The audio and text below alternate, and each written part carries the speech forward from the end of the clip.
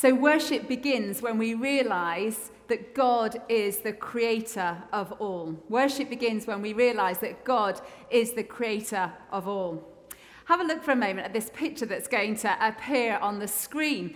This photograph is called Earthrise, and it was taken on the Apollo 8 mission, the first mission where a spacecraft orbited the moon. And William Anders took this picture. It was the first picture to capture the Earth from the moon. It's an incredible picture. It sort of blows your mind a little bit. I wonder what you think of when you see this picture. A few years ago, I was in America around the area of sort of Death Valley. And if you've perhaps been to somewhere like America, in the deserts, or in some of the big expansive wastelands, or perhaps Africa, or Australasia, or even Scotland, and you've been somewhere where you get a huge panorama of a view, it can blow your mind as you wonder at the immensity of God's creation. At other times, I've been on the tops of mountains, and I'm sure you've been on tops of mountains as well, and there's been this expansive blue sky above, and then just a horizon covered in many, many snow-topped mountains in front of me, and it just takes your breath away, doesn't it? Some of you might have had those moments, perhaps out in the countryside, where on a clear night you've walked out into your garden, or you're on a walk somewhere, and you look up and you just see an expanse of stars in the night sky, and you're just blown away by the beauty of those stars. Where I used to live before I came to Edinburgh, our house was in the middle of two fields, and so if I was coming home at night, I would just walk across the field, and on a clear night, I would look up, and it was incredible, the number of stars that I could see. And again, those moments just blow your mind, don't they, when you look up and see the constellations of stars on a clear night. Those on top of the world, sort of visually mind-blowing moments where we're confronted by the majesty of God's creation, can really take our breath away and remind us again of the awesome wonder of our Creator God.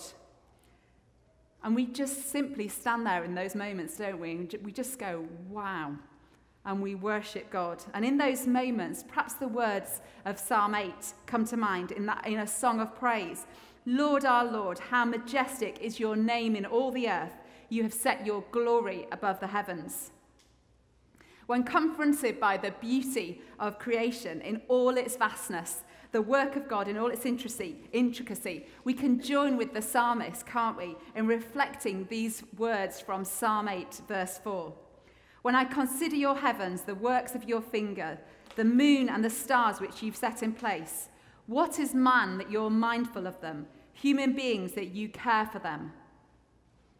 The psalmist eloquently captures here the question which has arisen for so many people over the centuries as they're confronted by the awesomeness of the Creator God on the one hand, and yet on the other, their experience that this same God is interested in and indeed cares for them. It's almost like the psalmist is saying, God, when you are the creator of all this immense beauty, why then do you think on humankind? Why then do you care for us? Now, I'm not an expert in the universe and astrology. I'm sort of hoping there aren't any experts in the building at the moment. I'm sure some of you are far more knowledgeable than I am. But the Christian speaker, Louis Giglio, in his indescribable tour a few years ago, captures some of what I think is confronting the writer of Psalm 8 when he talks about the stars. Giglio talks about how if the earth is the size of a golf ball, like this, I'm not a golfer, this is my husband's golf ball. If the earth was the size of a golf ball, then relatively speaking, the sun, which you can see on the screen there, would be 15 feet in diameter and could contain 960,000 of these golf balls. The sun, therefore, is rather large. And then he goes on to talk about another star that has been found out there in the universe. I have no idea how to pronounce it, but it sounds a bit like Betelgeuse or Betelgeuse or something like that. And if the Earth is the size of this golf ball, then relatively speaking, this star called Betelgeuse would be the size of 2 Empire State Buildings put on top of each other. That is one huge star somewhere out there in the universe. And then he goes on to talk about an even bigger star. If the Earth was the size of this golf ball, then there is a star out there called Masifi, which I think sounds like something from The Lion King. And the star Masifi would be the size of 2 Golden Gate bridges in San Francisco, end to end, if the Earth was the size of a golf ball. And then he goes on to talk about an even bigger star that some scientists somewhere have discovered in the universe many, many light years away. And the next star is called Canis Majoris, which is the biggest star to be found so far. And if the Earth was the size of this golf ball, which of course it isn't, then the star, Canis Majoris, would be the size of Everest. And if you're like me and not sure what the size of Everest is, at its highest point, it's 6 miles above sea level. That is one huge, mind-blowing star, isn't it? Canis Majoris, somewhere out there in the universe, is absolutely immense. And so Louis Giglio's explanation started me thinking, if I am one of 725, as of Thursday, billion people who exist on this planet, which is relatively speaking the size of a golf ball, this planet, which is part of such a massive, incredible universe, it made me realize how small and maybe insignificant I am. But then I thought again, because I believe that even though I am one in 7.25 billion people on this golf ball, the psalmist says this: God is mindful of me. God cares for me. So what the psalmist is reflecting on is how you and I are hugely significant to God, even in the immensity of God's creation. He knows you and I. He created us in his image. I am the reflection of the majesty of God, and he loves me. Even in this enormous universe, even as one of 7.25 billion people in the world, he knows me and he loves me, little me in this huge universe.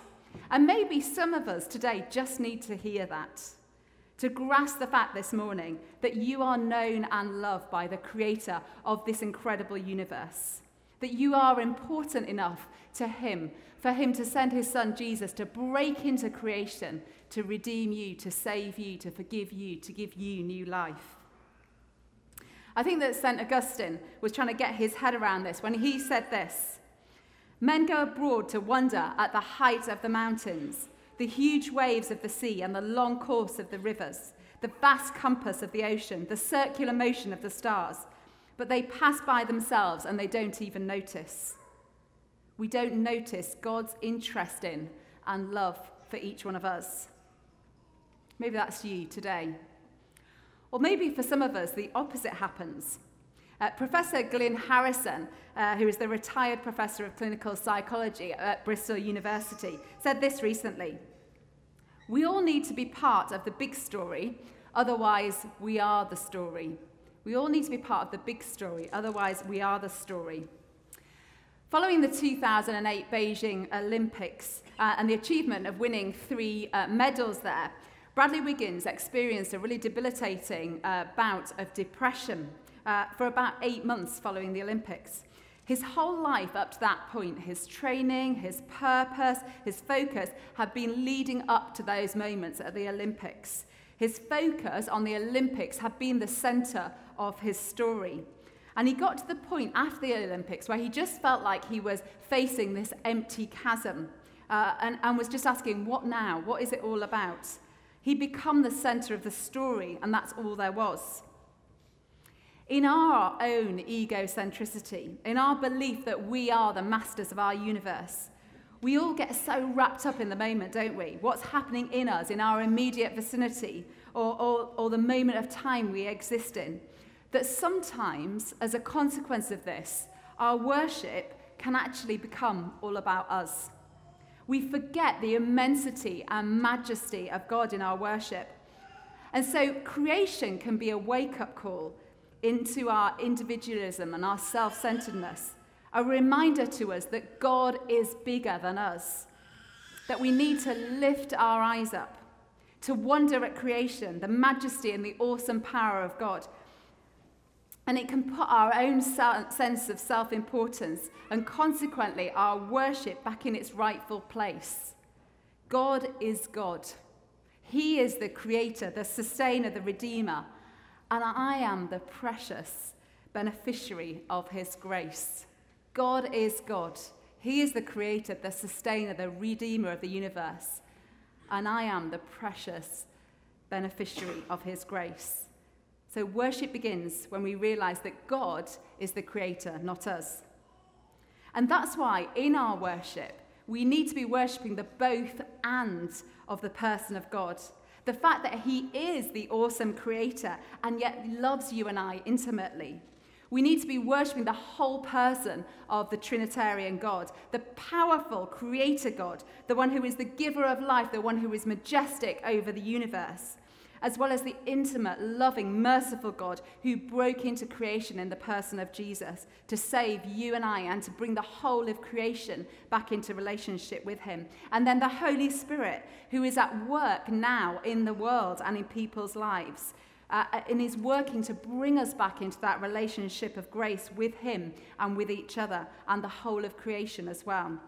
We need to be worshipping the whole person of our Trinitarian God. So the psalmist says, "When I look at the heaven, the works of your hands, the moon and the stars that you put in place, what is man that you pay attention to him?" On a clear night, David, the psalmist, out in his field looking after his sheep, could probably have seen about 2,000 to 3,000 stars. With binoculars, evidently you can see more like 100,000 stars. David had no idea of Betelgeuse or Musafi or Canis Majoris, but he is still staggered and completely bowled over by the impressive vastness of the world. And that even though he is apparently insignificant within that whole universe, God still knows him and loves him and pays attention to him. I recently heard a story. I'm not sure whether it's true or not. Maybe somebody could verify it for me, but I think it's a great story about Mozart, who was in Vienna and was accosted on the streets of Vienna by a beggar asking for some money. The composer had no money on him at that time, but he said to the beggar, "Come with me, we'll go to a local coffee house." And so he took him to this coffee house, and while he was there, he quickly dashed off an entire minuet and trio. And he gave the beggar the manuscript along with a letter of verification and told him to take it along to a publisher. That beggar on the street, got a little bit more than the couple of pennies he bargained on that day when he asked Mozart for money. But when I heard that story, the question that sprang to mind was this: why did that man matter to Mozart? Why would Mozart bother to invest all that time and energy into this seemingly insignificant person? Why did he care? And this is a bit how I feel when faced with the glory of God in creation.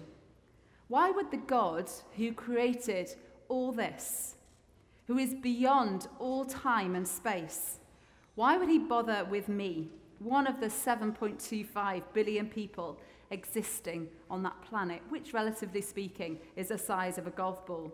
Why would I matter to him? We matter because we are the pinnacle of God's creation, the only ones made in his image, the children whom he loves.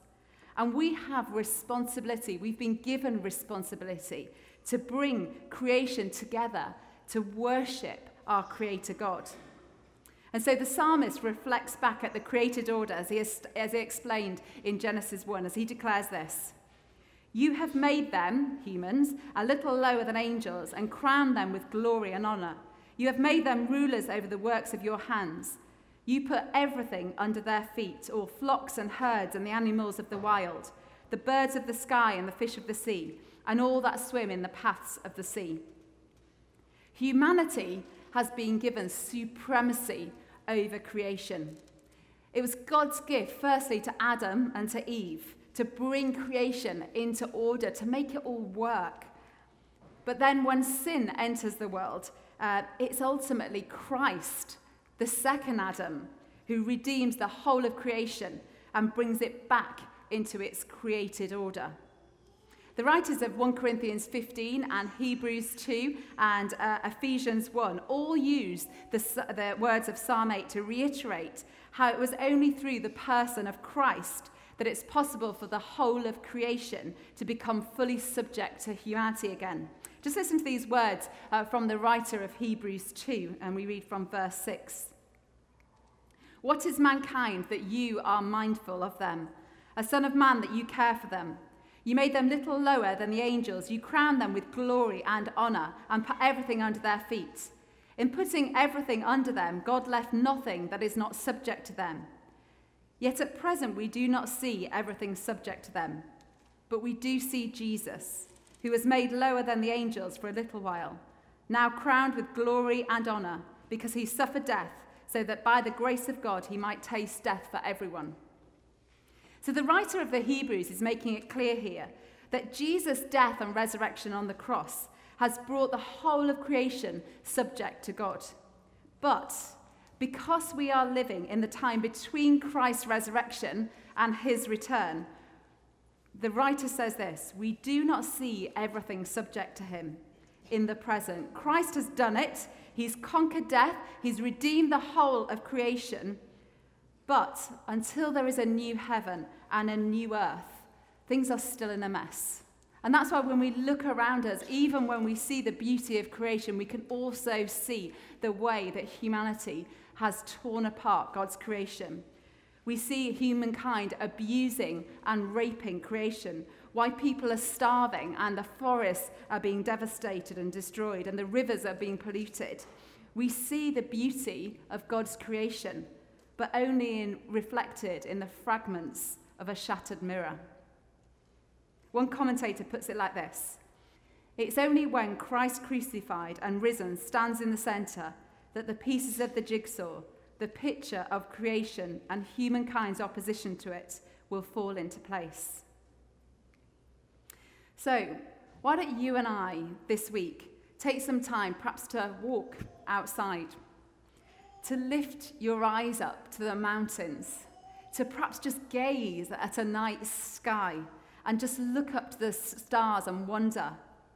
Maybe just take some time to walk slowly and stop and look at a flower or a leaf and just wonder at the intricacy of what God did in his creation, and wonder and worship at our Creator God.